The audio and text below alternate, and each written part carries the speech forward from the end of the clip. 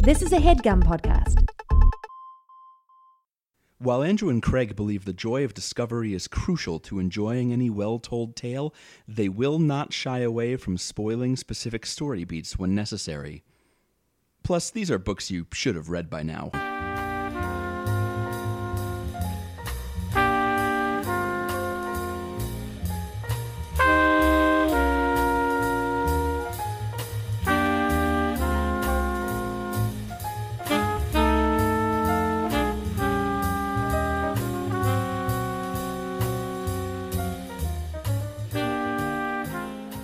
This is Sparta.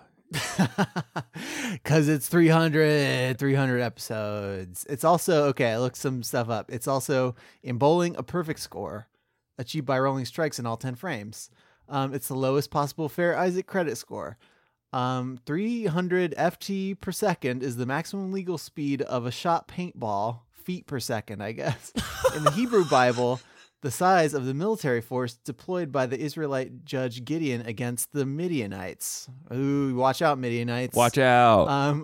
According to Islamic tradition, 300 is the number of ancient Israeli king Talut's soldiers victorious against Goliath's soldiers. According to Herodotus, 300 is the number of ancient Spartans resisting 1 million Persian invaders. I feel like people are just kind of making this stuff up. There were some people there. Was it a lot of people? No. It was like 300. It was like 300, I think. In Islamic history, 300 is the number of Muhammad's followers victorious in the Battle of Badr.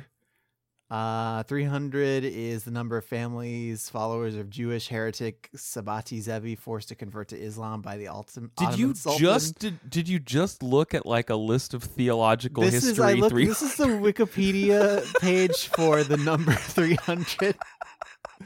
The little box on the side informs me that the number before this is 299. The one after is 301. Didn't know that.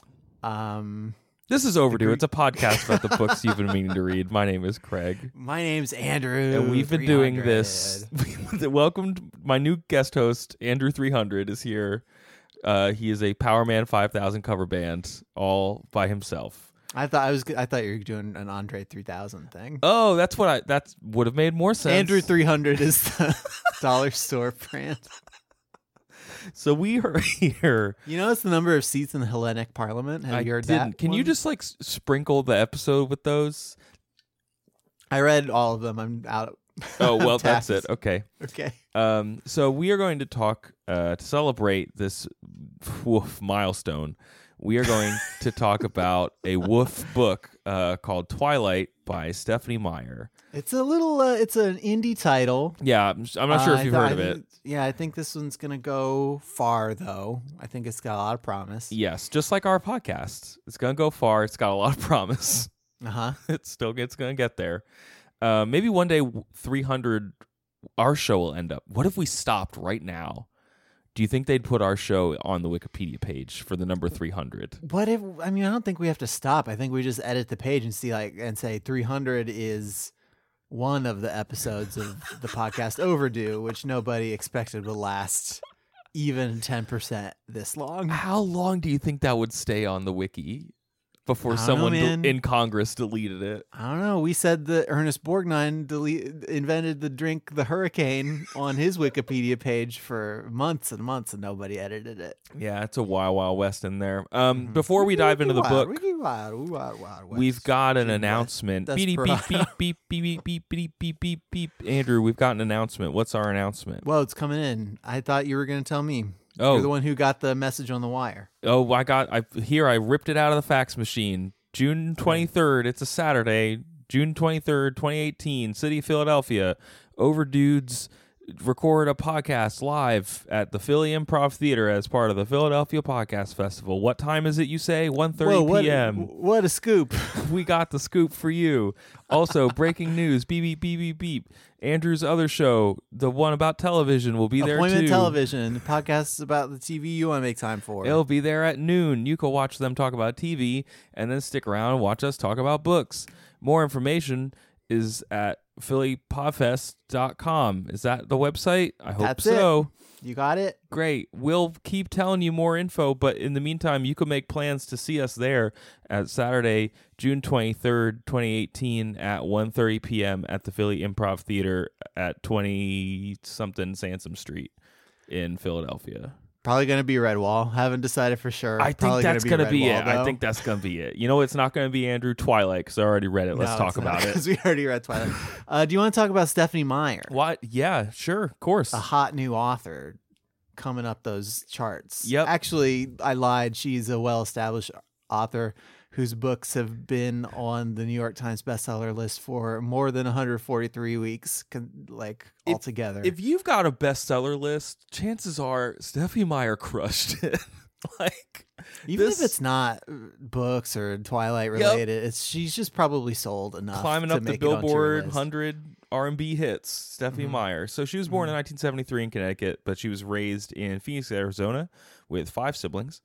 And she got her BA in English from Brigham Young University in 1997. She did move from Phoenix to, what is the town? I wrote it down. It's like Provo, Utah, something like that. That's I only know Phoenix and Forks, the 2 Twilight towns. That's true. That's them. A tale of 2 cities. She has a husband that she met. I think she didn't meet him.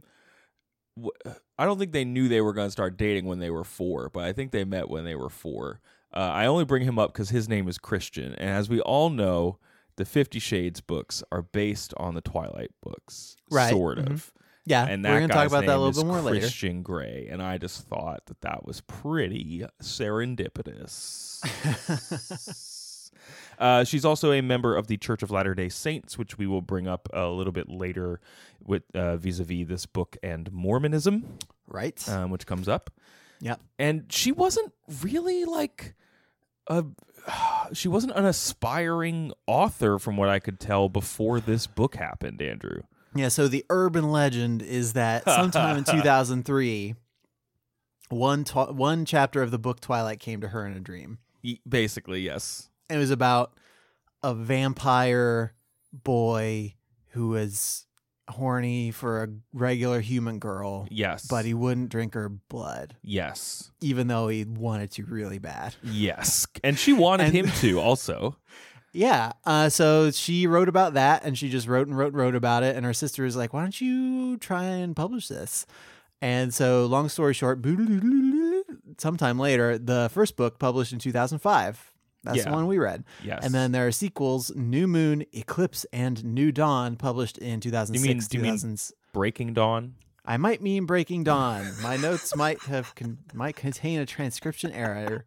New Moon, Eclipse, and Breaking Dawn, published in 06, 07, and 08. And then these were all the basis for a series of movies. It was 5 movies with 1 book per movie until Breaking Dawn, which was 2 movies.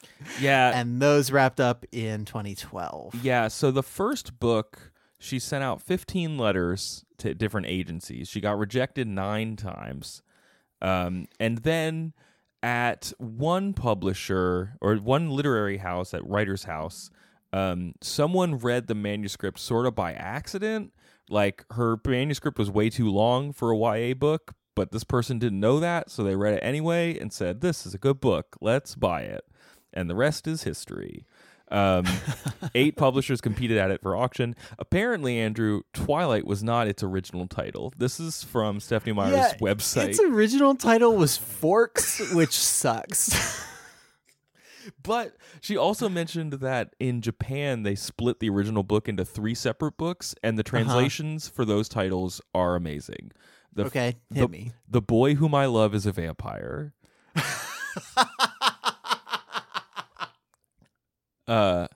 These are fun because English can't really capture what Japanese is up to. Right. So no, if you go and put anything into Google Translate and then you translate it back to English, that's why. That is the humor contained. The other in 2, this. Blood Tastes Sadness.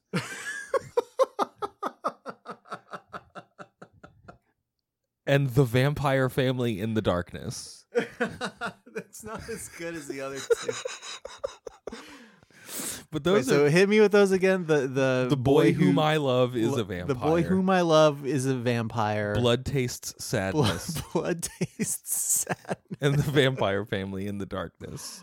That is just the first book, Twilight. Did all of them get split up into 3? I don't know. I hope so. Blood Tastes. So these books were like a wild, whopping success. There was a planned immediate sequel to Twilight called Midnight Sun. Yeah, so Midnight Sun is the first book told from the perspective of Edward, the boy vampire. And in the Twilight, you primarily get from Bella's perspective. Correct. But it was going to be published in like 2008 or 2009, like shortly after Breaking Dawn came out. But like a dozen-ish chapters of it leaked online, and she decided, I don't want to do it anymore. So she quit and she shelved it.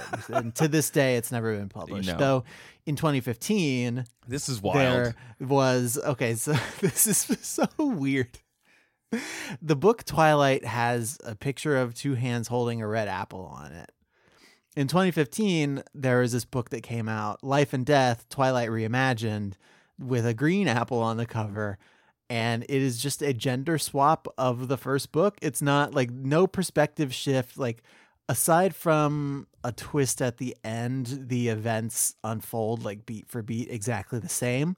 Yes. But it's a Beaufort Swan, a boy man who's the girl whom he loves is a vampire. Edith Cullen. Yeah. And Jacob, who we meet along the way, is named Julie. So, why not? Just do it. It was a 10th anniversary present to her fans. Do you... What? So for Midnight Sun, like E.L. James went back and did that and it's still in the process of doing that for each book in the 50 Shades of Grey trilogy. Sure. Like telling them from Christian's perspective. I feel like there is nothing, I don't know. Does that not speak to some kind of failure in the original books? Like if you feel like that story needs retold again from the perspective of one of the people in it? Yeah. Especially because in this book, Bella does so much reading of his eyes and his face and his mouth and his voice, and she totally understands everything he's thinking and doing all the time, every time he does it. Like, do you think what's the point of this? So she was talking to Variety in 2015. I thought you were going to say Verizon. She was on hold with Verizon in 2015, and then she got put through to Variety.com. And she was talking about this project, and she wrote in the foreword that it was prompted by her desire to prove that Bella isn't a damsel in distress, but a human in distress. That she then went on Good Morning America and said, it's always bothered me a little bit because anyone surrounded by superheroes is going to be in distress. We don't have the powers. I thought, what if we switched it around a bit and see how a boy does? And it's about the same. So her point actually is that it is the same. And I don't think you do that to this book if if there doesn't come this like online, what is the word I'm looking for? Like discourse about the gender politics of your teen vampire book. I do. So I understand her intent, and I definitely get what she's saying about, it's not that Bella's a delicate woman. It's because these vampires are like moving statues that can run really fast. Sure. And I'm trying to draw a line between humans and non-humans, not like genders. But the thing about the way these things work is that you don't have to mean to do it to do it. Yeah. Like the fact that you did, like the first time you did this story, it was that a damsel being saved by a man, even though there is a little bit of like stereotype juggling that goes on a little bit later that we'll talk about. Yeah. But, it's an awkward. Yeah. It's almost an own goal. Like she by responding to that criticism by just palette swapping the gender binary, she is revealing ways in which the book is like non-specific about its characters. Right. And yeah, the fact that you can swap Bella for Beaufort and have oh, my favorite character is gone. What did you do? Like, no, that's not how it goes. Yeah, and she is like responding in a way that may not actually help like deal with the critiques of the gender stuff. So she also has written some other books after Twilight series. She's working on the Host series. That first book came out in 2008. It's about how to host a party. Yes, definitely. Seems pretty cool. Definitely, No, that's exactly what lying. it was. I'm telling a lie. fell for it. I think another book came out, The Chemist, in 2016. And then I think the only other real thing to think about is just that, like, these books took off like immediately after, right around when the Harry Potter series was concluding, right? So like there was like a cultural power vacuum, right? I mean, I think the intended audience for Harry Potter and the intended audience for these is sufficiently different that you can't quite do that. But I do think that Harry Potter opened doors for series of books. So it's like around the same time, and I like, this is just all coming off the top of my head, so I haven't done any research, but you've got Twilight, you've got Hunger Games, you've got like the Girl with the Dragon Tattoo, you've got like a bunch of serialized sort of YA targeted fiction coming. Whoa. I don't know what. Dragon Tattoo is pretty dark. I don't know if that's YA fiction, but I see where you're going. Like there's a marketing machine. I mean, Hunger Games is pretty dark no. too. Hunger Games is about teens who play a murder game, who participate in the murder Olympics and murder each other. Yes. Well, and now all the teens just play Fortnite, which is just the Hunger Games, but with colors and drakes into it. Like, it's fine. Mm-hmm. But yeah, I think there was a cultural, like a pop culture literary machine that was like just ready for Twilight. And like, like how can we make YA books that also have like crossover appeal to adults? How can we make series that sell reliably, that we can pump one out every year or so? How can we optimize this like novel to movie pipeline? Like, all these books follow in a template for success that I think Harry Potter didn't necessarily set up, but definitely helped like streamline and popularize. Yes, because then there's a blueprint for people to go back and look at and be like, oh yeah, that's how she did it. Also, it's worth noting that Meyer, to her credit, I think she set up like her own film production company that handled the films of Breaking Dawn, and then like the film of her book, The Host, I think. Sure. So well, like, and also to give Rowling and Meyer and everybody some credit. I think I've mispronounced. Rolling rhymes with bowling. I always forget. Rolling rhymes with Rolling and everybody. I think that this like serialized fantasy fiction thing maybe was previously seen as a place for men primarily to go, also true. And Rowling opened a door for women to jump in, and a lot of them did. I didn't mean to interrupt your point. No. I think that's wise. And like, Meyer has also been noted as like the most popular vampire writer since Anne Rice, which I'm not here to dispute that. Anne Rice is suck a it, Joss Whedon. Yeah. Okay. That's what we're here to do, is take Joss Whedon down a peg. Yeah. Before we get into the book, Andrew, do you want to celebrate our 300 a little bit? So yeah, I already did some of that by saying all the things about the number 300. Did you? Okay, so the table of contents on the number 300 page so section 3 is integers from 301 to 399. Section 3.1, the 300s. Section 3.2, the 310s. Section 3.3, the 320s. It just like goes through all the numbers. This isn't what I all meant. The numbers. I don't think. This is just what we have to look forward to. Like, so when we record episode 337, well, obviously 337 is a prime number. It's a permutable prime with 373 and 733. It's also a Chen prime and a star number, which is a centered figurate number that represents a centered hexagram, such as the one that Chinese checkers is played on. Oh, whoa. Sorry. I just went to a different dimension. I got a headache. One of our listeners, Megan, sent us in a couple cool emails. Attempting to like chronicle our vocab and weird things that we say. It was like framed as words that our podcast has taught her. And some of them are real human words and some of them are just dumb things that we have said. Yeah. So like things that like I've enjoyed that we say, like we say Calvin ball a lot. It's a good shorthand. We say hooplehead. At one point we said why done it, and I don't know what book we were talking about. I do like that though.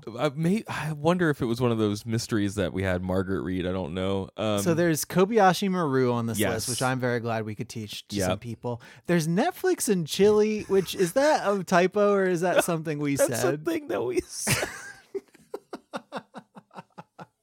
We said joke crime at one point. Joke Crime, Dunderhead is good. What else? House Tricks. See, this is my thing. Is I say House Tricks to people all the time, and they're like, "What? Literally, what are you talking about?" I have no idea how to respond to this. House Tricks just means what's up, except you're like a flapper in the 1920s. Megan also sent us some notes on various words that we have pronounced differently, or argued about, like data versus data, or smog versus smaug. My favorite is for San Francisco, the city or Bay Area, not Frisco, which apparently is not a thing that you say. I've been to Frisco, and I think everybody who lives there God, calls it Frisco. we're just playing the hits right now. Megan also sends them some other notes about the show, and at one point pointed out, like, commending us for trying to get away from the dead white man canon, but pointing out that maybe, like, we should feel free to hit folks like Dante or like Goethe, like Goethe. Add that to the pronunciation. And then we got a nice email from Jared asking us for 5 top books, perhaps. We've hit 300 books now, Andrew.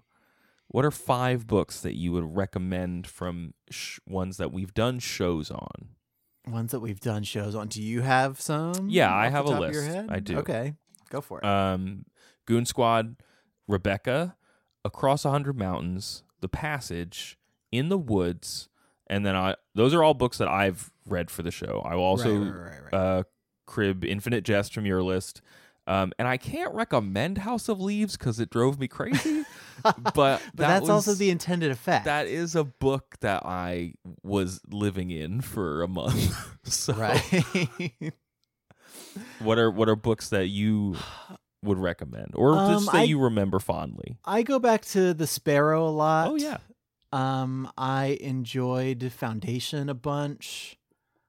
World War Z is one that I read like way back at the start that I would kind of like to read again, because I read next week's episode is going to be about The Power by Naomi Alderman, and I talk a little bit about how I kind of like fiction that says what if society but cataclysm, and just like chronicles how society falls apart. I find that sort of thing, when done well, interesting. Jane Eyre was a moment for me where something about literature of that era clicked with me, and it became like more enjoyable and less like labor. Yes. And yeah, like Infinite Jest is just a badge of pride at this point. But yeah, there's a ton of stuff. Everything we read for Black History Month this year was really good, really great. So Kindred and Americana, both from me. Salvage the Bones, the Broken Earth. Is that Broken Earth trilogy? What's the first book that I read for that? What's it called? Salvage the Bones? No, the fifth season. The fifth season. Yeah. Yeah, those are good books. And to cap that one, I find myself thinking about things in terms of The Secret a lot. Yeah, you've got a problem. Not because I think The Secret is real, but because the logical puzzles and contortions that it posits are just interesting to think about. Anytime somebody is thinking about something negatively, like, oh, I don't want to break my face, I'm like, you're more likely to break your face now because of The Secret. Yeah. Okay.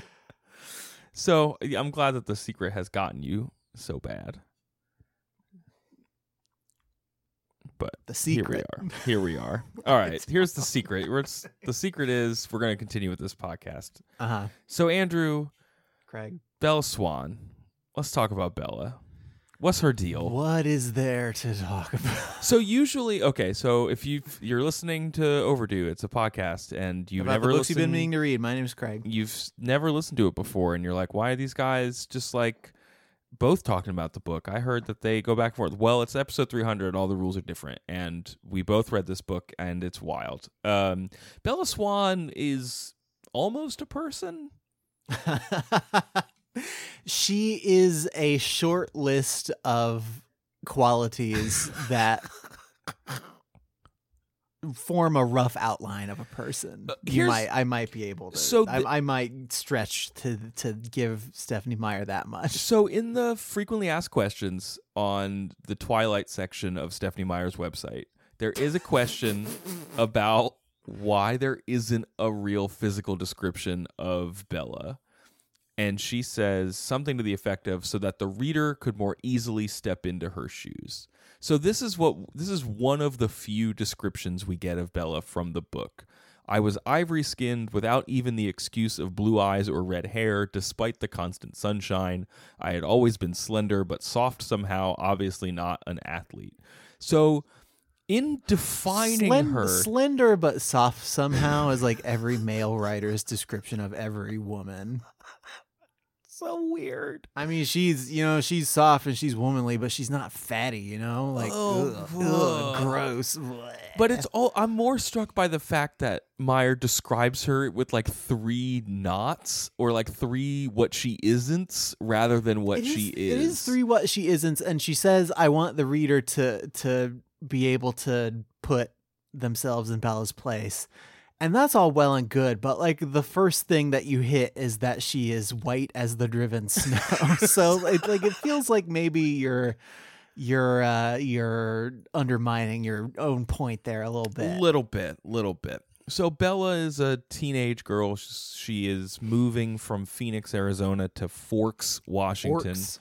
To live with her father, Charlie. Her parents are split up. Her mom is traveling around the country with her new husband, Phil, who plays minor league baseball. And apparently there's like really wonderful character touches in this book where like characters we never meet get like amazing little ID tags. You like never Phil. meet Phil, but he is a minor league baseball player. And he deeply loves an unnamed band. Yes. That uses a little too much bass and shrieking for Bella's tastes. Yeah, we're going to get to that. Which I assume it narrows it down to a window of any given Andrew, Steve Albini produced. Well, how do you know who the band is? I know. Stephenie Meyer said who the band is. See, she could have said the name of the band in the book. She could have said... Once in my room, I locked the door. I dug through my desk until I found my own headphones, and I plugged them into my little CD player. I picked up a CD that Phil had given me for Christmas. It was one of his favorite bands, but they used a little too much bass and shrieking for my tastes. And then later on, she and Edward are talking about it, and I realized I'd never removed the CD Phil had given me. When I said the name of the band, he smiled crookedly, a peculiar expression in his eyes. He flipped open a compartment under his car's CD player, pulled out one of 30 or so CDs that were jammed into the small space, and handed it to me. This is what Meyer had to say about this, Andrew. Now, I heard that conversation, and I was reminded of contestants on Wheel of Fortune who can't say that they work for a major auto manufacturer in Detroit. But Stephenie Meyer said, I took that information out because I wasn't sure how long it was going to take Twilight to get published. If it took 10 years, would the band still be cool or would it be embarrassing? Lucky for me, it didn't take that long, and the band is still quite cool, in my eyes at least. Bella is listening to Linkin Park, as I am at this very moment. When I was reading the book, I thought it might have been Evanescence, but it was Linkin Park. I gave her too much benefit of the doubt and figured it was the Pixies, but that was too much. That was way too much benefit of the doubt. So anyway, Phil, we've spent a lot of time talking about Phil, and he doesn't even live in this book. So Bella, Edward jamming out to Linkin Park. Well, I bring up this band thing to segue, I guess, into a general lack of specificity about. Sure. Bella, not just her appearance, but her personality, like anything that makes her tick. Something we get pretty early is my mom always says I was born 35 years old and that I get more middle-aged every year. There is a point pretty early in the book where it snows in Forks. And since Bella lives in Phoenix, this is the first snow she's ever seen. And she's like, ugh, snow. Yep. Which is not how. I mean, I've seen people see snow for the first time, and that's not how they feel about snow. Correct. They're like, "What is this powder that falls from the sky?" So the implication is that she spent summers in Forks, so maybe she never saw. No, she says specifically in the book it's the first time she's seen snow. Oh, and she hates it already. Yeah, and Neat. Mike, I am personally Team Mike, by the way. Mike, her non-vampire, non-werewolf boy interest. The boy whom I love is normal. So yes, I don't relate to people my age. Relate well to people, period, she says. And this, I made a note, this sets her up to like what basically just want to be a vampire. Like the second she meets a vampire, she's gonna be like, this is cool because I don't like people. I'm Bella Swan. That's all you need to know about me. She also trips on everything because she's clumsy. It's a character trait, I promise. Clumsy. I was reading something, I think it was on Huffington Post, actually, around when the book came out. It was an article by Sarah Seltzer about this. I think I read the same one, and I think it's from 2008, so it's the end of the book series, but the movie series is still getting full swing. Yes.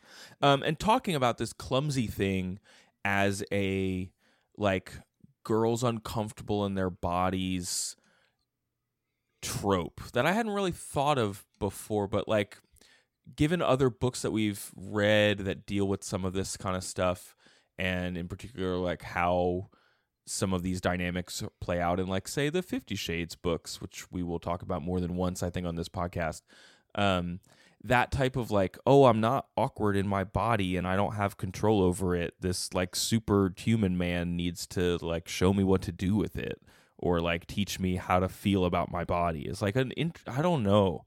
It's a wild thing because she's like clumsy to the point where Edward, after she like starts to know him, and this is the vampire boy if you've never read Twilight before, but like he just all the time tells her like, don't go and die. You're so dangerous to yourself. Like your He's body always telling is her a like, weapon. be safe. I can't leave you alone because you're an infant and you'll just like crash through a glass coffee table and kill yourself. And like, it's so like literally tied to the fact that she can't like walk downstairs without it being a problem.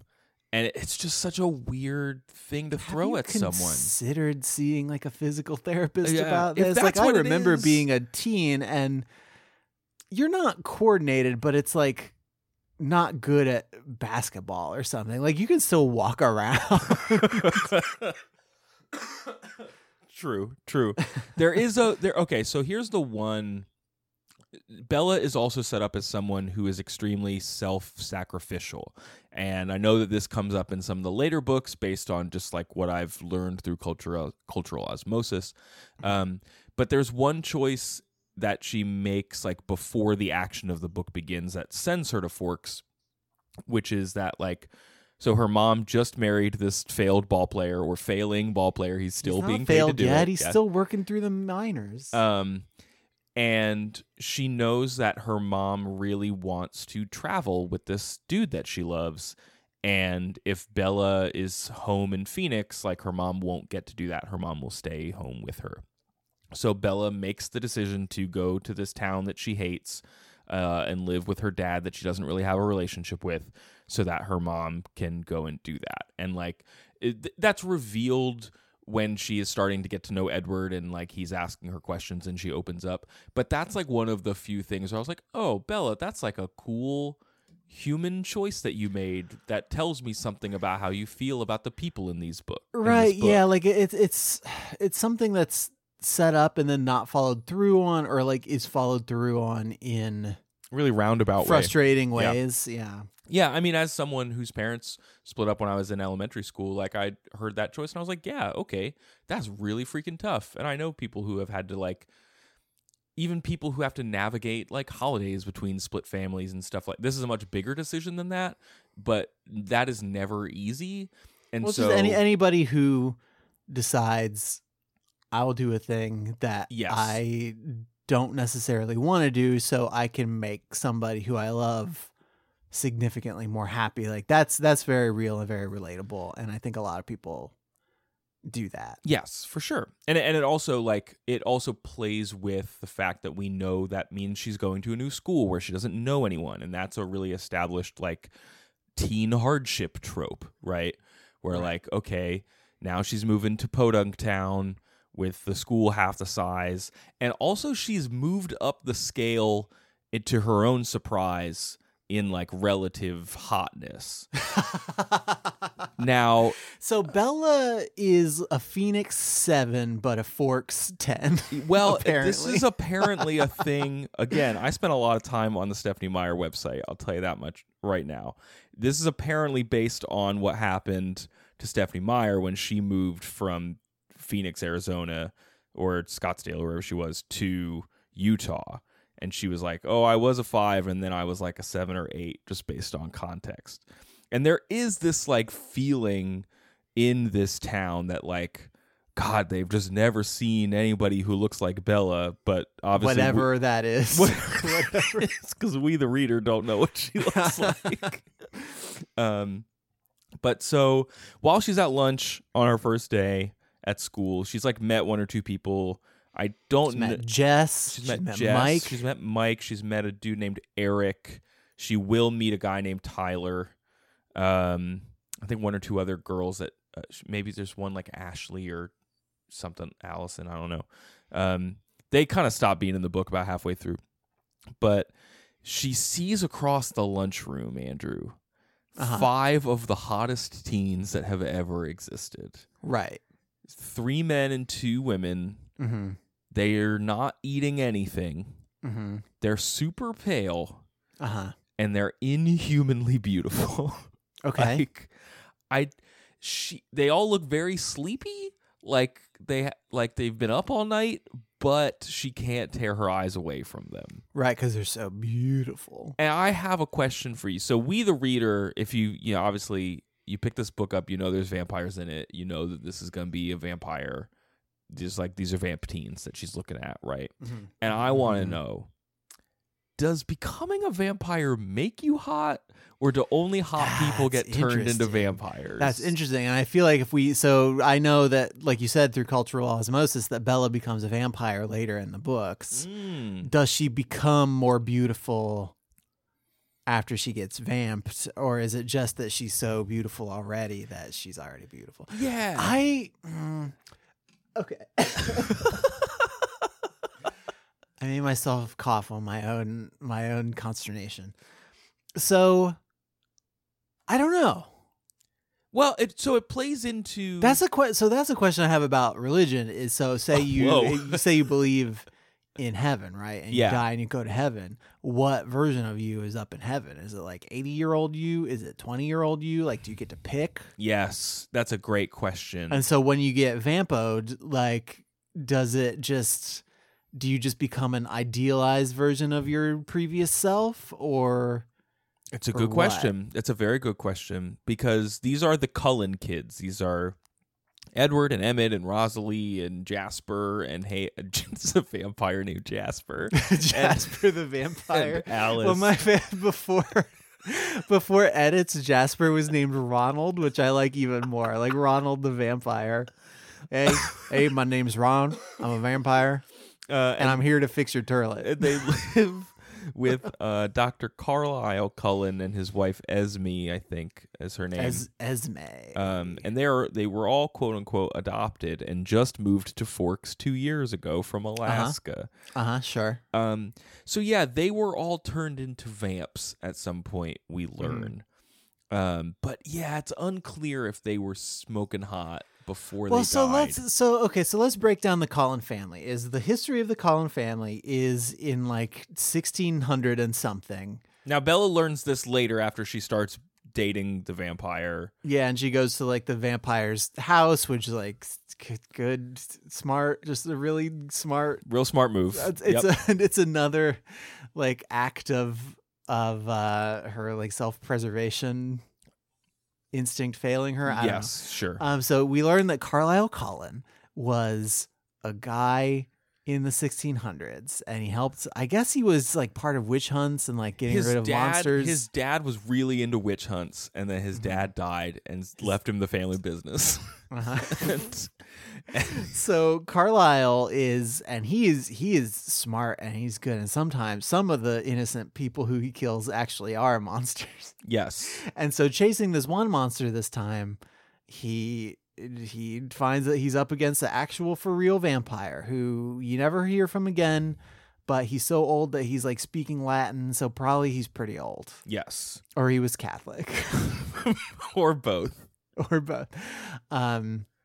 So Carlisle gets bit. The way vampirism works in this book, or at least the transition to vampirism, is you get bit by one, and their like vampire venom takes 3 or so days to course through your veins. It's very painful, but then you come out of it on the other side a vampire. I do. So we're talking about things woefully out of order because Bella like learns this over the course of the book. The venom thing is kind of dropped in about a scene or so before it's important. I'm doing to the this all to action of get the back novel. around to your vampire hotness question. No. And this is good. This is good. They talk about the fact that the venom process is so painful that by the time you're a vampire, it's like one of the few things you remember about being human. Right. And they also talk about how when you become a vampire, some of your strongest traits from when you were a human carry forward, like, and get like emphasized. So like Craig, say if you got turned into a vampire, you would Yeah. like chips even more. I could, oh God, I love chips. I would probably die as a vampire because I'd be too busy eating chips. It's like, but you get some of that blood salsa. Yeah. Oh God, you'd be like some sort of Silicon Valley vampire, except Silicon Valley's already full of them.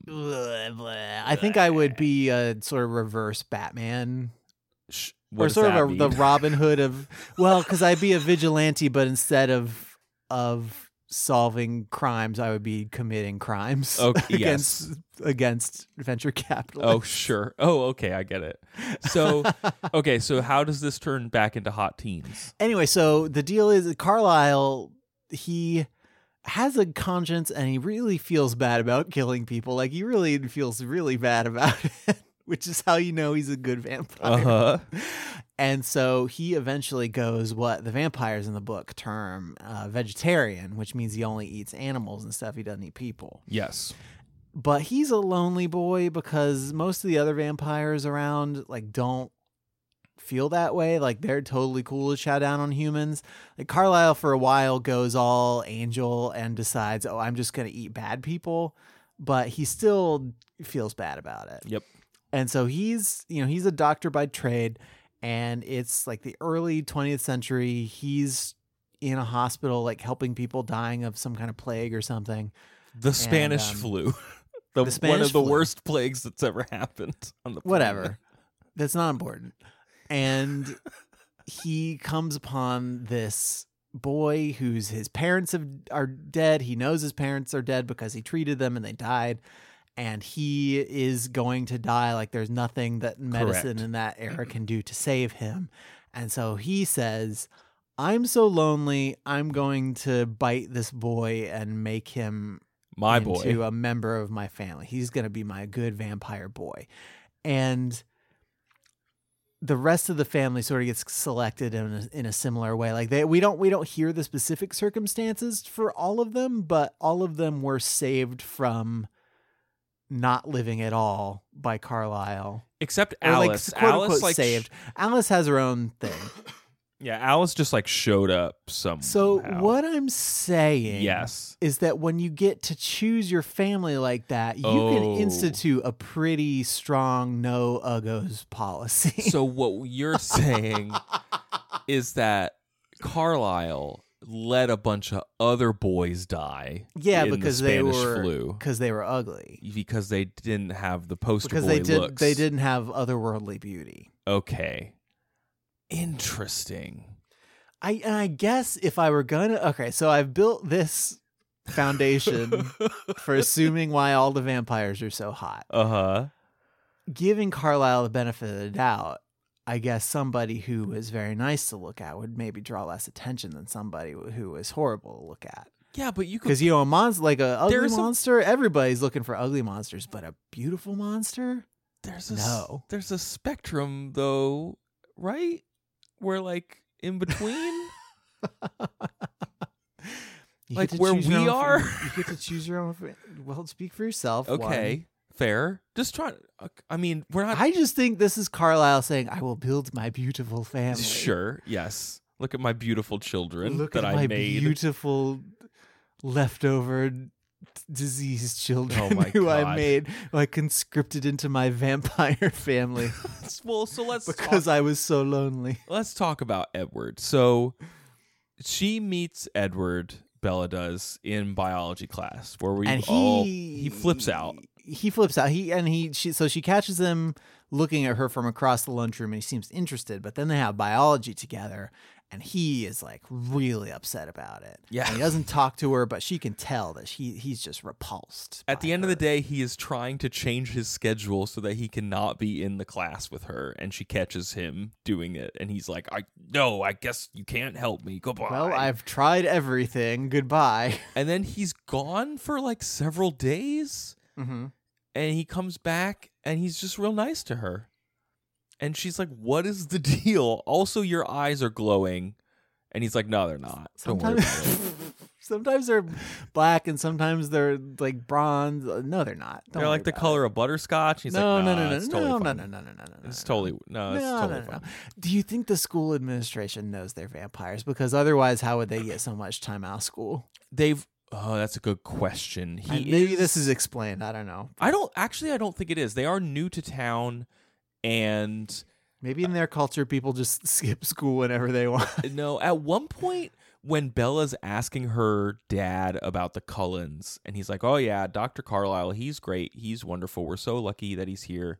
Also, those kids, we thought it was going to be a problem when all these adopted teens showed up, but they really act like a family. They go camping like every other weekend, and they just go camping for days at a time. They just go camping and they don't do anything else, said the sheriff of this town. Yes. Not suspecting that they have a meth lab up in the woods or Not at all. anything.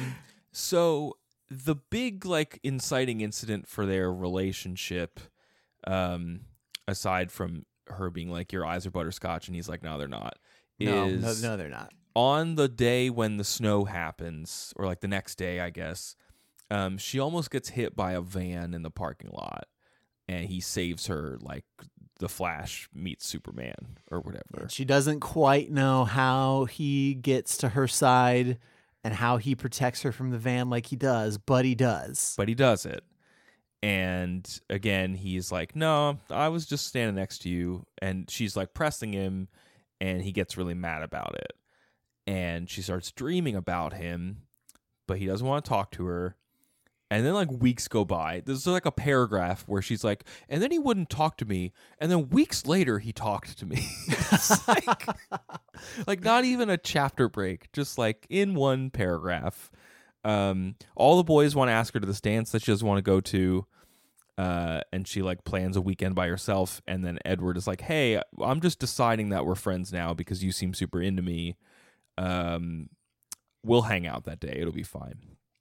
And then he invites her to sit with him at lunch, Andrew. Which is very scandalous. Very scandalous. No one knows what the deal is. No one sits with those kids. When is this the scene where he eats pizza and is like, oh, if somebody asks you to eat dirt, I bet you could do it too. Yeah. No, that might be later. That might be later No, when I think she that's knows. later after she finds out that he's a vampo. No, but this is the conversation. that scene was very funny. Like I just This is the conversation where he's like, so what do you think my deal is? And she almost says Batman or Peter Parker. And I was like, good DC or Marvel question. Very, very good. Ooh, yeah. Silver Age or Infinity Age. What do you want to pick? I don't know. Wait, is Infinity Age a age? It's something like that. Oh crap. Spider-Man gets like cosmic powers, but I don't remember what it's called. All right. Anyway, I think we're already making enough people mad at this episode so far, so we don't need to get into a comics thing. Nope. Then they like hang out in biology class again. Of course, there's a lesson where everybody pricks their blood to find out their blood type in biology class. Uh-huh. Yeah, everybody did this. And she, of course, like passes out because she can't handle needles. And he takes her home, and that's when they don't listen to Linkin Park, they listen to Claude Debussy because he's a cultured vampire. Right. I wrote down that it was a missed opportunity that they were not listening to The Cure, which I thought would have been more appropriate. Cure would have been good. If the book had come out later, they could listen to Vampire Weekend.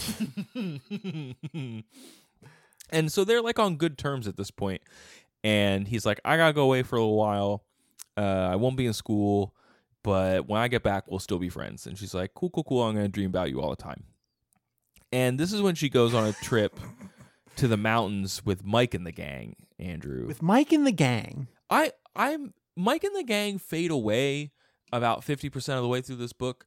But I do like the subplot of Bella like judoing the relationship between Mike and Jessica. It felt very true to high school teens. To how high school works, because high school teens, so Mike likes Bella and Bella is not interested in Mike because he's human. But Jess is Bella super into Mike. Bella picks up on Jess liking Mike, and because Mike is a teenage boy, like I'm not gonna say like, oh, anyone will do, but I think you're, at least speaking for myself, I think you can find it in yourself to kind of shift your affections based on who is interested in you. Yeah, I also, because I don't know, like it's just it was hard for me to admit to any girl that I liked them, and so yes. That's them true. pre-admitting that they liked me was like a very valuable thing to know. It's also the Mike Bella thing. It's like presented that she's like very novel. He's clearly known Jess in this small town. So I think there's also a like, oh, he's clueless because they're friends and doesn't get right. it. Sure. But that over the course of the book, that seems to work out. But there's like lots of like little notes about like who's riding next to who in the car and who's talking to who at lunch that I thought were actually like pretty well done. Very even teenish. Yeah. Even though the first half of the book has like no plot, like a bunch of stuff. It's even just like happens. The first 2/3 of the book is just nothing. Just nothing. So they go to Goat Rocks, which is where they're hanging out in the mountains. And they meet puppy boy named Jacob. What's his last name? Black? Jacob Black. Yeah. He is from the local native reservation, and his dad actually sold Bella's dad Bella's truck. And is good and just decent friends with Bella's dad. Yes. And they are hanging out, and the Cullens come up, and the other like friends and relatives of Jacob are like, they're not allowed here. And Bella's like, hey, Jacob, why don't we go hang out by ourselves? Yeah, so Bella decides to do a little bit of man, what's the word I want? Like a little bit of like recon? Intelligence gathering on sure. Jacob here. And so she socially engineers him into telling her all of his tribe's old legends about the cold ones, which is what they call vampires, but it's also what beers are called. It's so also like cold cuts. Like, you don't call cold cuts cold ones. I'm gonna put some cold ones on this sandwich with some mayo. No, nobody says that. You say, I'm gonna snap a cap off a cold one and get my drink on. That's how people talk. The cold obviously ones. The cold one. So Jacob's telling Bella about the 6-pack of Miller Ice that he has. Which basically is a long legend about how his people are descended from wolves, and his grandparents or great-grandparents or whatever made this treaty with the Cold Ones, of which their leader literally is Carlisle Cullen. He's like, he just straight up like names him. Your people call him vampires, he says, and she's like got goosebumps, and he's like, I'm a good storyteller, huh? And it's unclear like what if Jacob thinks this is all real or not.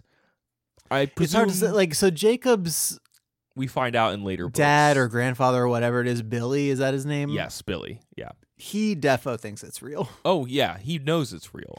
because he is trying to dissuade Bella from getting close with Edward. Like, Correct. To no avail. Yes. Now, I know from later books that like Team Edward versus Team Jacob is a thing. And I know In this book, I don't get how None of it's it. even remotely a thing because Yeah.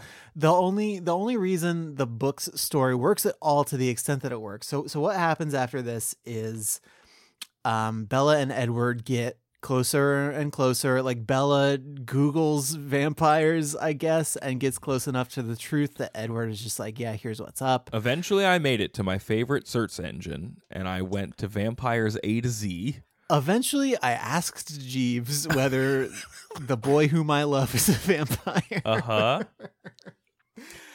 So yeah, she went to her favorite search engine, which again, just the genericness of Bella knows no bounds. Yep. She guesses close enough to the truth. They work out this weirdo deal where he's going to answer any questions she has, and then she has to do the same for him, which seems a little lopsided because his answers are like, yes, I am an immortal vampire. And her answers are like, yeah, I am clumsy and I love my mom. Also, here's my favorite gemstone, or like whatever questions he's asking her. They do go on a date in the woods where... Yeah, so this is where she finds out, one, that he's a super fast run guy. Yes. He can run so fast. Yes, but also... So fast that it gives her sore motion sickness. But also, they're in a clearing in the sunlight, and the sunlight shines on him, and he sparkles like gack with glitter in it. Edward in the sunlight was shocking. I couldn't get used to it, though I'd been staring at him all afternoon. His skin, white despite the faint flush from yesterday's hunting trip, literally sparkled like thousands of tiny diamonds were embedded in the surface. He's also wearing a sleeveless, unbuttoned white shirt in this scene, and it's blowing my mind. So he is going like... After Labor Day? Like, come on. I know. He's going like full Super Saiyan in front of her, and then... she like wants to kiss him, and he's like, again, their whole relationship is him saying that he is a murderous monster and that he can't control himself around her, but he can't resist her. And she's like, oh, I love you too.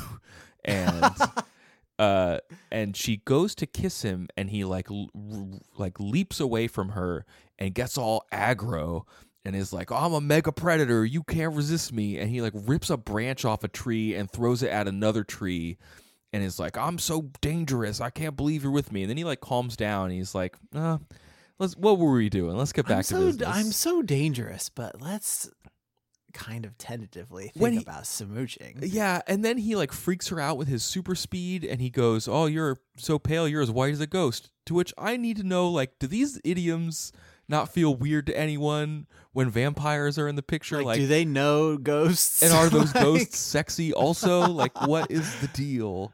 So I wanted to we brushed past the sparkle thing, and I think if somebody's gonna refer to Twilight in a derogatory way, they're gonna be like, oh, sparkle vampires. Can I say though, actually, I kind of like the way that the sparkling is worked into vampire conventions. Yes. So the way vampires are understood in fiction in this world is your basic like Bram Stoker or your Dracula sort of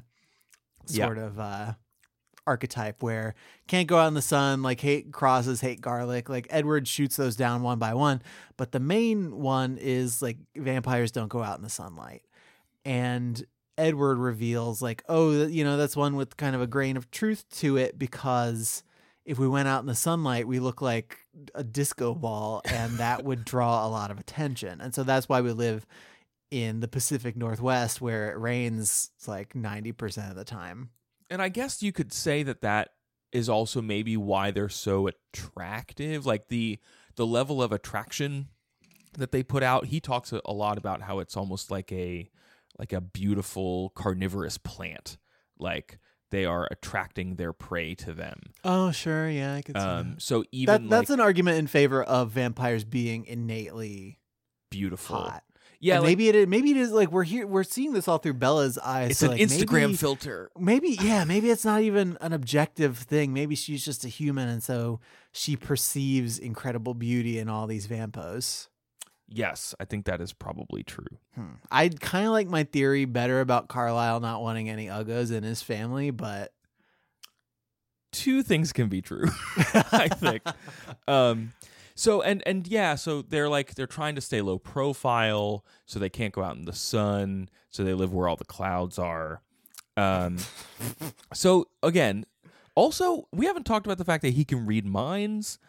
And we haven't talked about. Yeah, we mentioned a little bit earlier that some of the vampires when get you superpowers. Get turned into a vampire, sometimes the things that were strongest about you in life are magnified. And so, in the case of the Collins, that usually manifests as a superpower. So, Edward can read most people's minds, but not Bella's, just because that's a plot contrivance that becomes useful later. Yeah, Alice can kind of see the future, but with caveats insofar as like her visions are affected by people's intentions. Yeah, I kind of like that as a limit on it. It's not that they're like she's seeing the way the future lays out, but she is seeing if someone's impulses are not changed, what they will do. Like I kind of like that.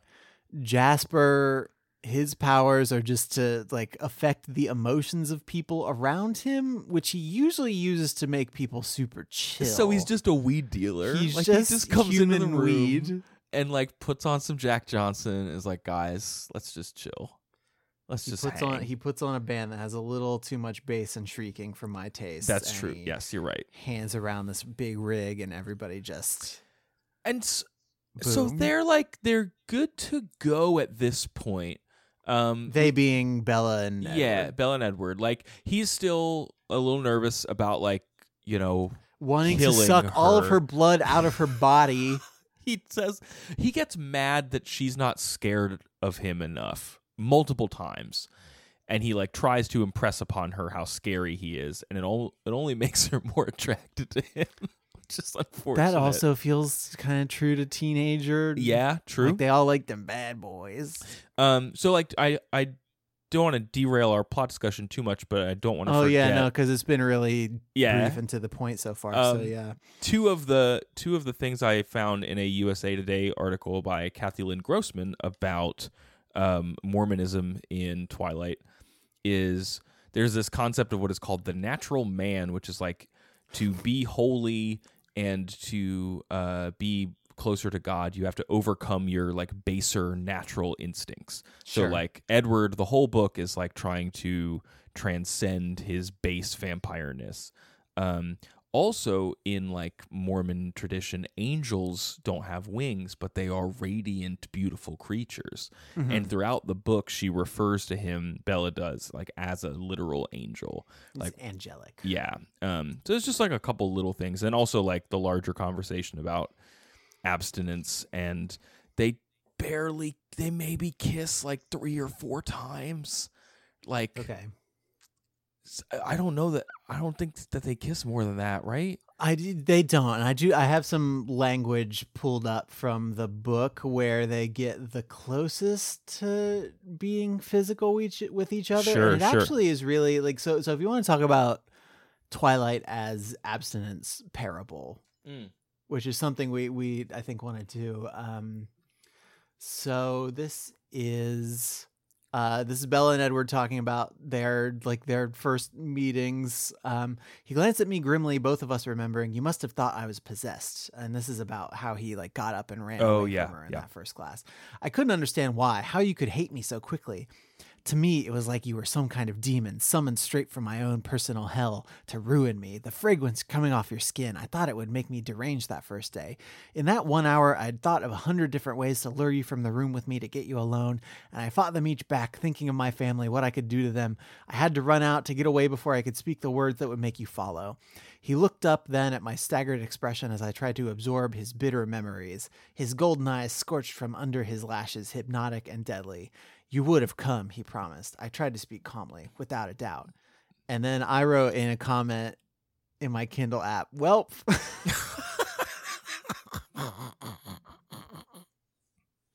Yeah, it really, they are pitted as a partnership that can only end in like tragic violent sex, like in some kind of tragedy. their physical, if they interact with each other too physically, like only danger results. You have another quote? Yeah, no, I was going to go back to that HuffPo article by Yeah. Sarah Seltzer that we talked about. And she's talking about, so let's talk about abstinence for a minute. Sure. I think abstinence in and of itself, if that's something you strongly believe that you want to like save yourself for a person that you think is right, or like for marriage or for whatever specific thing, that in and of itself, I don't think is a bad thing. I think the bad thing is that abstinence in a lot of, especially like American evangelical culture, is tied to an abstinence only form of sex education. Yes. That I, as somebody who sort of came up in that sort of culture, I very, very deeply believe harms everyone, regardless of whether you intend to abstain or not. Oh, sure. And so I think when people talk about Twilight as abstinence parable, they are thinking about that, like that form of that's abstinence education, even though that it's not necessarily forwarded as the only right thing to do in the book. It's just that no, you're right. When you think about abstinence, you think about people telling you, "Oh, you're going to be ruined. Oh, you're doing this horrible sinful thing when you don't abstain from having sex." Where in reality, you are teaching a bunch of young people whose bodies are just going to do things because that's what bodies do. You're teaching them like really harmful habits that are going to affect them. Like, even if they do save themselves from marriage, they're not going to know a lot of stuff about just like the mechanics and how to keep yourself safe and how to prevent pregnancy and how to like enable pregnancy. Like there's just there's a lot of stuff to know. And when you tell people, "Oh, just don't worry about it because you're not supposed to do it because a book. That's the only way to do it," like that's harmful and it sucks. That's not something that Twilight specifically forwards, but I think it's so like closely tied up with any discussion of abstinence that we have to talk about it here. So that's what I have to say about abstinence only education. I think it's terrible, and regardless of what your, I guess, religious beliefs are about abstinence, I think there is you only harm people by not equipping them for this thing that they will probably do at some point in their lives, one way or the other. Yeah, the way what you're speaking to is a culture that would rather wipe things under the rug than actually have a nuanced discussion as to why you might not want to do something. Mm-hmm. Like just coming up with a reason for you to not do it, as opposed to just being like, "Hey, but like, why are you interested in doing it in the first place? Like, let's talk about that." Yeah. And I think there are opportunities, like if you are talking about Twilight with another person or talking about it with a teen who's reading it, like you could maybe open up a conversation about impulses and things like that. But I do think the relationship that is here is there for you to seize on kind of the abstinence model if you wanted to. So this is to get back to the Seltzer piece. She's talking about so in this book, in this relationship, Bella is the one who wants sex to go. Equivalent. Yeah. Like she by the end is full on like, "Yo, make me a vampire. Like, I want this." And we can talk more about that in a little bit, but she is doing that, and Edward is the one who's saying, "No, let's think about this. No, are you sure?" Like, "No, I'm not comfortable with this." Yeah. And Seltzer says, "Now that's a real fantasy, a world where young women are free to describe their desires openly and launch themselves at men without shame, while said boyfriends are sexual gatekeepers. Twilight's sexual flowchart is the inversion of abstinence-only purity ball culture, where girls are told they must guard themselves against rabid boys and that they must rein in both their own and their suitors' impulses. But even while inverting the positions, Meyer doesn't change the game. Purity is still the goal. Men or vampires are still dangerous and threatening, while females are still breakable and fragile. Intercourse still has the potential of resulting in quote-unquote death, just as it once relegated women to a social death. The only difference is the controls are handed over from the teenage girl to the guy, who happens, in this case, to be totally responsible and upright." So yeah, that's definitely getting at the heart of... These are the actual, like, kind of interesting inversions that Meyer is getting to, and then this is where they kind of play into established tropes anyway. Yes. Yeah. It would be okay. We don't normally do this on the show, but like just talking about how to complicate Edward, because he is kind of perfect in a way that, like, obviously he needs to be a perfect vampire boy for. He's kind of rad because he's been alive for 100 and something years, and so he's just great at everything because he's had so much time. Like, he's great at piano. Yes. He's great at Debussy and Linkin Park. He's great at their weird, like, wait, we can't talk macro about scale baseball. We can't talk about We baseball can't yet. talk We about can't talk about baseball yet. But he does.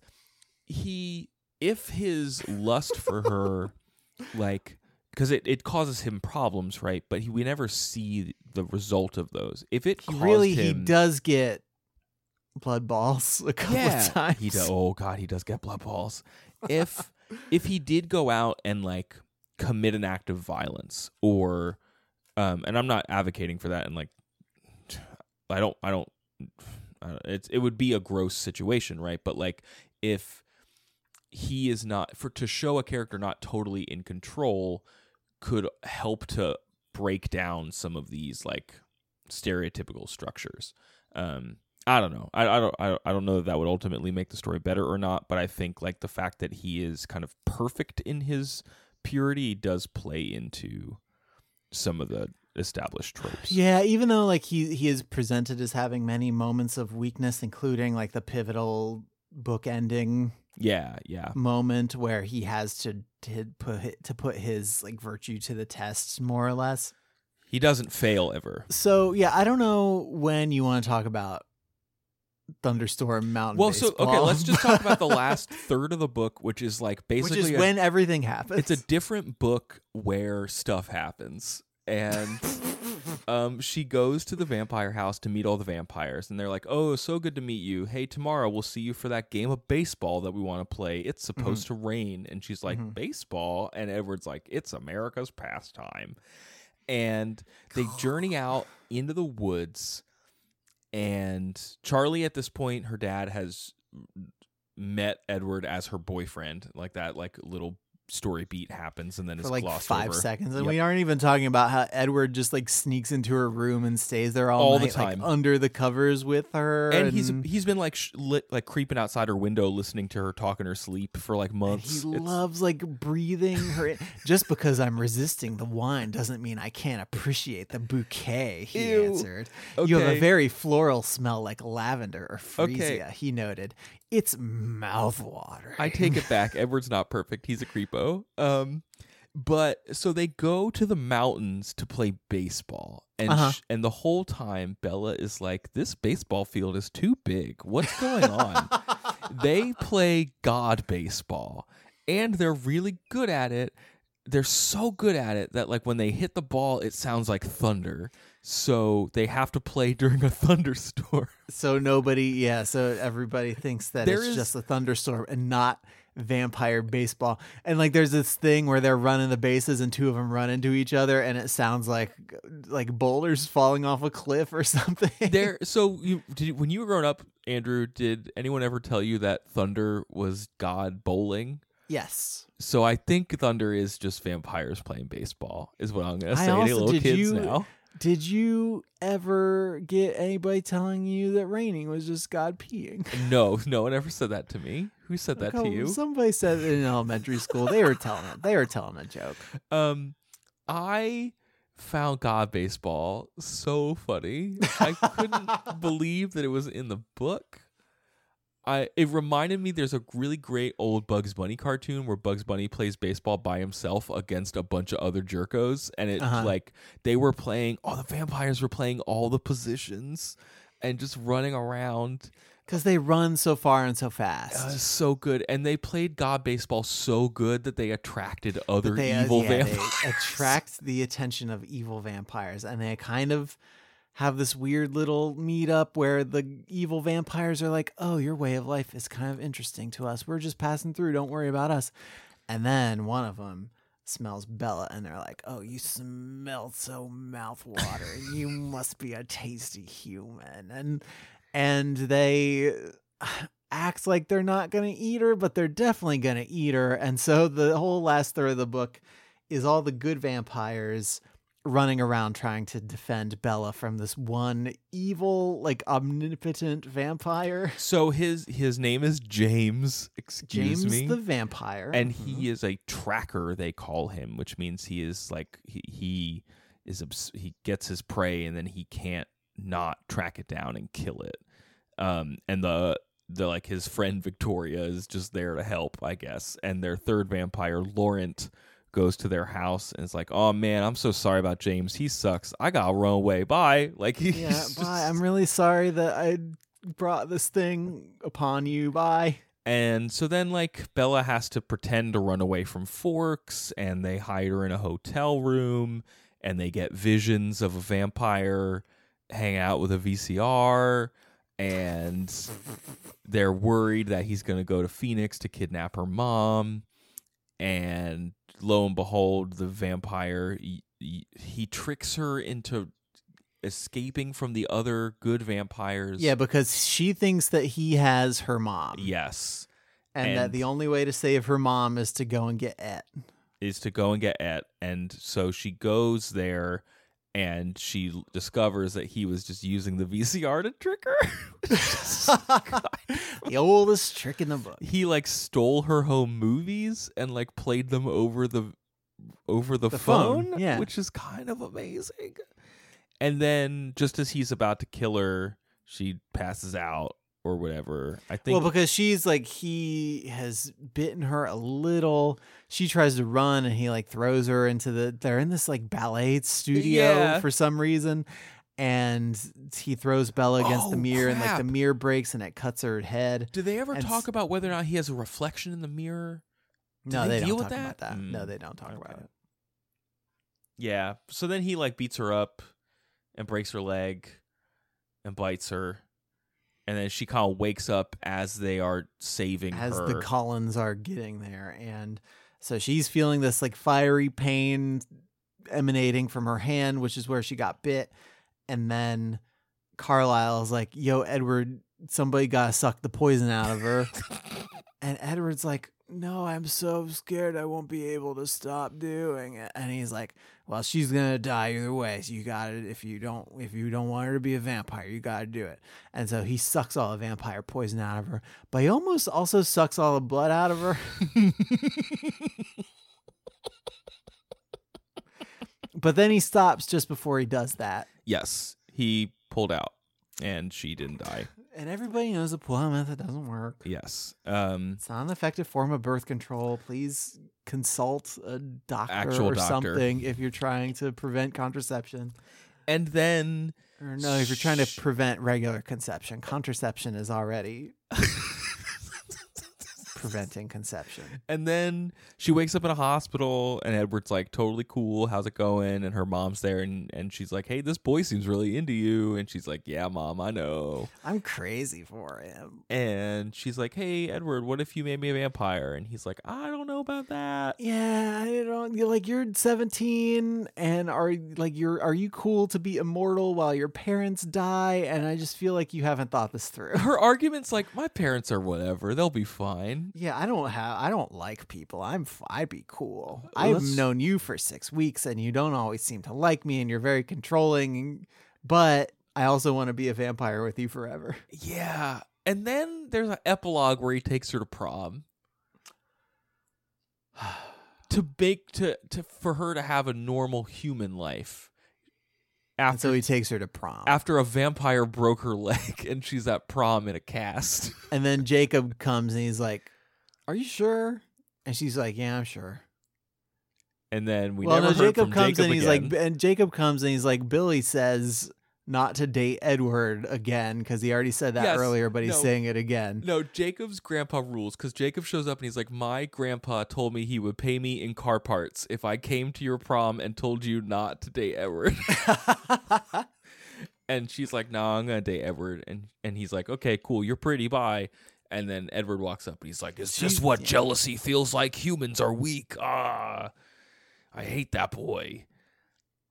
And he's like, "I just want you to have a human life." And she's like, "I would never go to prom, you weird vampire." Make me a vampire. And then it ends with him like kissing her neck or something in a way But that's not like sort of a bite, but biting not her, right. not breaking the skin. Yeah.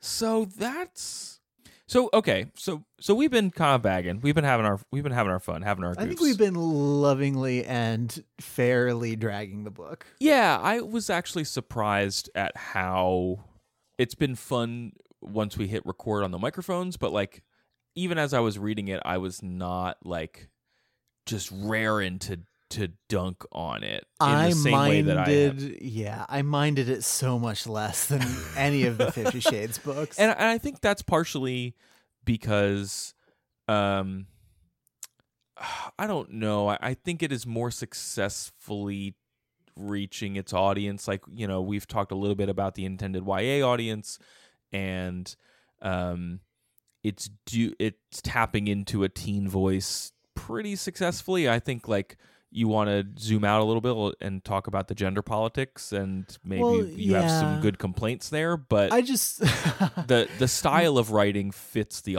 audience pretty well. Yeah, and I think even the style of characterization where Bella is, I mean, unfortunately, she's specific in some ways that are not great, but in many other ways, she's kind of a cipher and you can insert yourself into this thing. I think like the main thing for me that doesn't work, and unfortunately it's something the entire book turns on, is Edward loves Bella so strongly and so instantly. Like they can't bear to be apart is number one. But two, Edward's love for Bella, who is this completely unexceptional, boring, nothing person, Yes, is supposed to be so strong and so evident that it instantly convinces Edward's vampire family, even the ones who don't care for Bella, to go out of their way and endanger their own lives to protect her. You know, there's this bizarre thing that they talk about, and maybe it's elaborated in later books. And that's another thing that we haven't really done too many caveats about. But like, we can't weigh in on Team Edward versus Team Jacob because we don't really know about Jacob's team. We don't know how he runs his operation. I just we don't. There's just other things about the lore that we don't have full access to.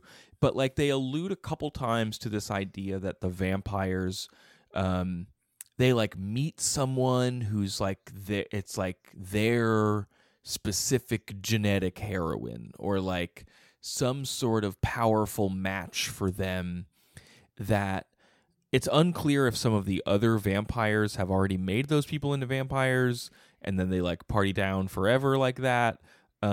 It also seems like some of the vampires in the Cullen family have like paired off as boyfriend, girlfriend, or husband and wife. And you so, see, like, every person smells different, has a different essence. If you locked an alcoholic in a room full of stale beer, he'd gladly drink it, but he could resist if he wished to, if he were a recovering alcoholic. Now let's say you placed in that room a glass of 100-year-old brandy, the rarest, finest cognac, and filled the room with its warm aroma. How do you think you would fare? Then we sat silently looking into each other's eyes, trying to read each other's thoughts. He broke the silence first. Maybe that's not the right comparison. Maybe it would be too easy to turn down the brandy. Perhaps I should have made our alcoholic a heroin addict instead. So what you're saying is, I'm your brand of heroin? I teased, trying to lighten the mood. He smiled swiftly, seeming to appreciate my effort. Yes, you are exactly my brand of heroin. Does that happen often? I asked. He looked across the treetops, thinking through his response. I spoke to my brothers about it. He still stared into the distance. To Jasper, every one of you is much the same. He's the most recent to join our family. It's a struggle for him to abstain at all. He hasn't had time to grow sensitive to the differences in smell, in flavor. Yeah, it's presented as maybe she's some sort of like soulmate to him, but I don't think that Meyer does a good enough job, or maybe just doesn't like spell out what she means when she is trying to say that like Bella is some sort of like unique thing to Edward, and not just like a really expensive brandy to drink, but like a brandy, or like really good smack. Yeah, I guess. but like a brandy that he would like want to marry forever. Like, I don't know.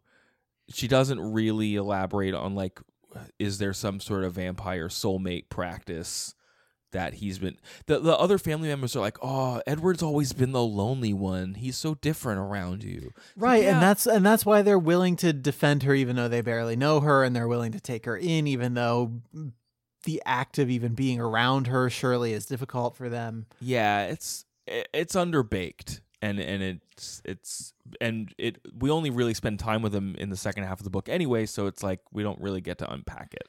Yeah, but like, so that, and that it's the crux of the back third of the book really makes that part of the book not work for me. Like, as bored as I was with the first 2/3 where nothing was happening, that back third where I'm supposed to look at Bella and think that she is such a singular personality that she could convince this family of super powerful undead beings to risk their risk whole their way of own, life. Yeah. And this is people. So I shared a couple of quotes that I think are okay on our Facebook page that I thought were apt.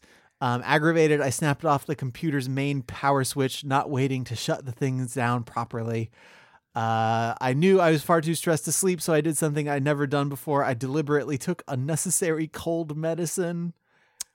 Like, this is somebody whose life has been so devoid of challenges or adversity that there's just nothing going on here.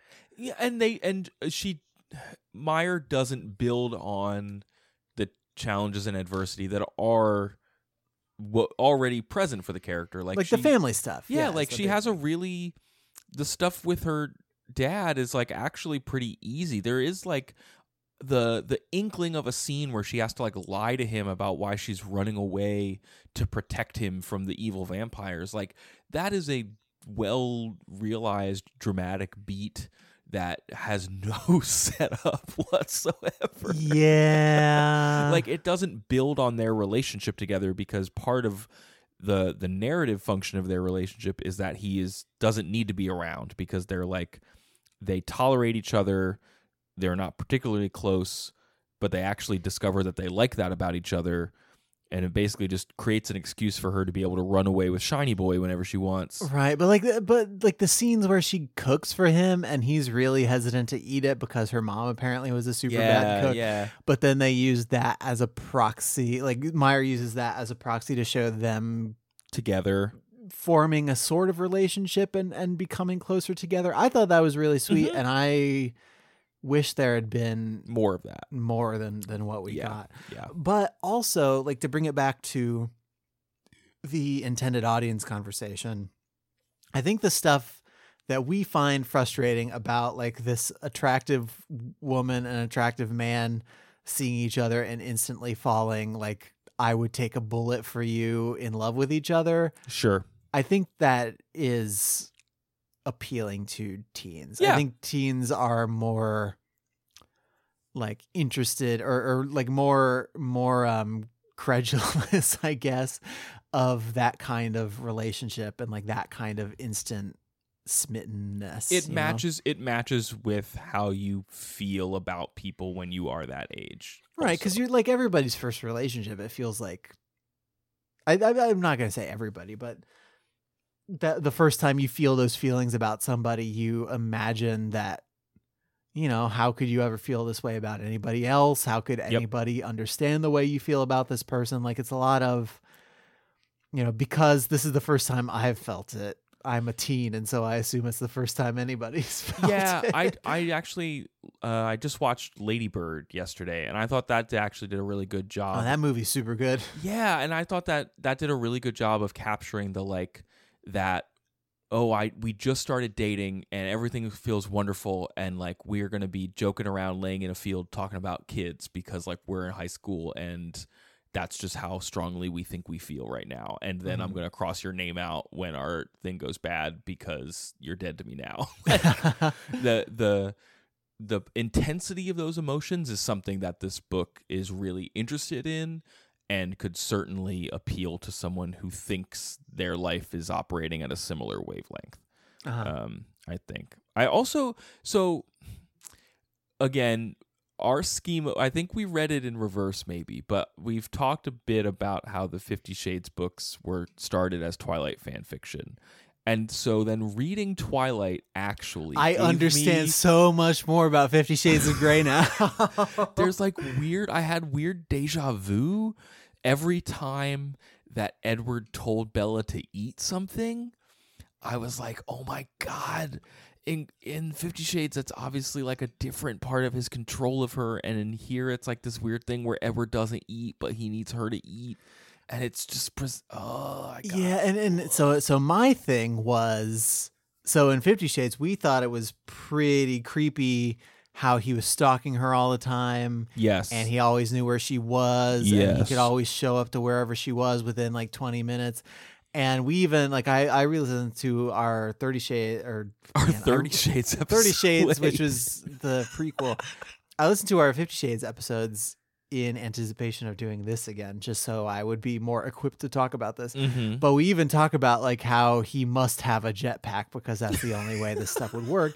And so I read Twilight and it's like, oh, he didn't need like a helicopter and a bunch of Yes. staff to like keep tabs because he can read everybody's mind and he can run so fast that Yes. he can be anywhere, anytime. Correct.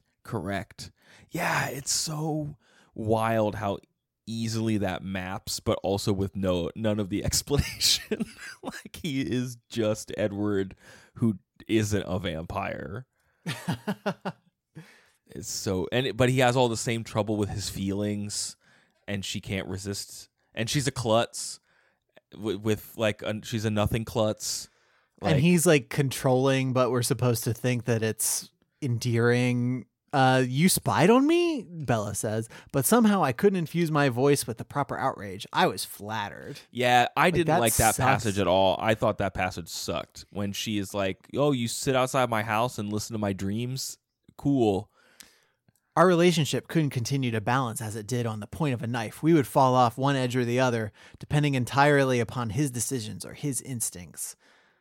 That's not great. Also, like painting it as like a thing that she's already decided to do, and in doing that, she just gives all the control over to this dude. Yeah, so I've seen some interviews where that like Meyer is trying to respond to that critique and like saying that Bella has choice in this book, and I really don't buy it. The whole book is structured with just a bunch of things happening to and around Bella. Well, and just she, from the very first minute she sees Edward, is just like, she's just smitten, and she is given other choices insofar that there are other boys she could date, I guess. And if you're gonna reduce choice down to that, like, that also sucks for different reasons. Yeah, it really does. But their relationship is set up to be like this inexorable thing that nobody can get in the way of. Maybe in subsequent books, the Team Jacob thing does feel plausible, but it in no way feels plausible in this. No, not at all. Not at all. They are going to be together, and it's just whether or not she's gonna die. And maybe, I mean, we might be like misconstruing Edward versus Jacob. It could be purely a fan thing. Like, I know Twilight has inspired tons and tons of fan fiction. Yes, that's true. It might just be a popular ship that like broke into the public consciousness. I don't know. I think there is something happens. There must be something in the text to back it up, but I just don't feel. Man, people are losing their minds listening to us talk about this right now, and I know, kind of and don't want anyone to every- spoil it. Everybody wants us to read all the other ones, and we probably will. Everyone shut up.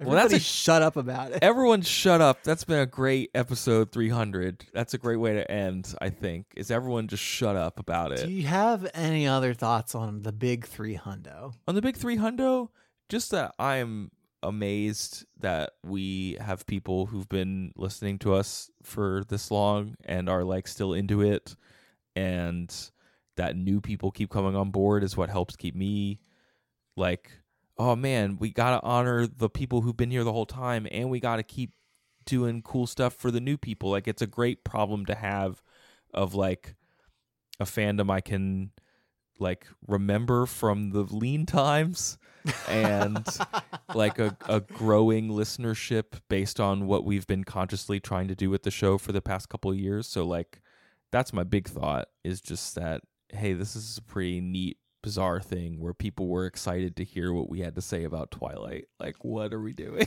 People were we heard a lot, and I hope that we were exciting enough. I feel like this book has been so picked over and repicked over, and I know we've read a bunch of books like Infinite Jest. Yeah, like we're gonna bring original thoughts to the table about Infinite Jest, but maybe it's just like our friendship and our, I don't know, like our vibe, our way of talking about it that appeals to people. That's it. Anything else you want to say about the big 300? You got any more 300 facts for me?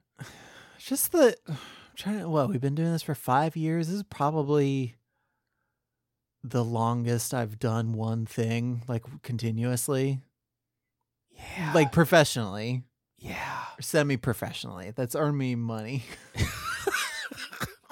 And that's the only thing that matters. It is the only thing that matters because I am Bella and money is Edward. And I need it. I'm gonna watch money kiss you, but not go too far. Thanks everybody for listening. If you have thoughts on the big 300, you can send them in at overduepod@gmail.com. If you have Twilight spoilers that you want to send us, you can send them to our Facebook and Twitter accounts at overduepod. Thanks to Aaron, Michael, Megan, Rob, Frankenpod, Dennis, Kelly, Shay, Jacob, Adam, and many more who have reached out to us on social media during the past couple of days. It helps us know what you are like into on recent episodes, and it's just a great way to hear from y'all. Andrew. What? The part with the website hit me. Overduepodcast.com is that website. We have up there links to the books that we have read and are going to read. You can click those, buy them through Amazon, and you can read along. And also we get a little bit of a cut of that. We really appreciate it. We also have links to Apple Podcasts, Google Play, and our RSS feed. You can use those to subscribe to the show and get new episodes on Mondays and also bonus episodes whenever we drop them. We do have coming up, not this week, I think, but next week, after our episode about The Power by Naomi Alderman, we have our first public Stop Homer Time episode. We've had fun doing those so far. We hope you guys have fun listening to it. We can't wait to hear what you think. Anything else? We have a link to our Patreon project. That's patreon.com/overduepod. If you want to support us financially and make us do stuff for you, that is the best way to do it. Here's our June schedule. Yeah, we got it for you. I Heard the Owl Call My Name by Margaret Craven. Childhood's End by Arthur C. Clarke. Mistborn by Brandon Sanderson. The Book of Unknown Americans by Christina Enriquez. And Aristotle Detective by Margaret Duty. It's going to be a month, y'all. It's going to be a month. Aristotle Detective. And don't forget, we're doing that live show June 23rd, Philadelphia, Pennsylvania, Philly Improv Theater, 1:30 p.m. Andrew's show at noon. Come see us. More information at phillypodfest.com. Yeah, we'll be putting out calls over Facebook and Twitter, and you guys will have plenty of time to get tickets and to make plans. Maybe we'll try and find a hangout place afterwards. We'll let you know. Yeah, I think we'll definitely try to do that. So The Boy Whom I Love is a vampire. Also, blood tastes sadness. So dumb. Okay, everybody, thanks for listening to 300 episodes of this. Suckers. Until next week, try to be happy.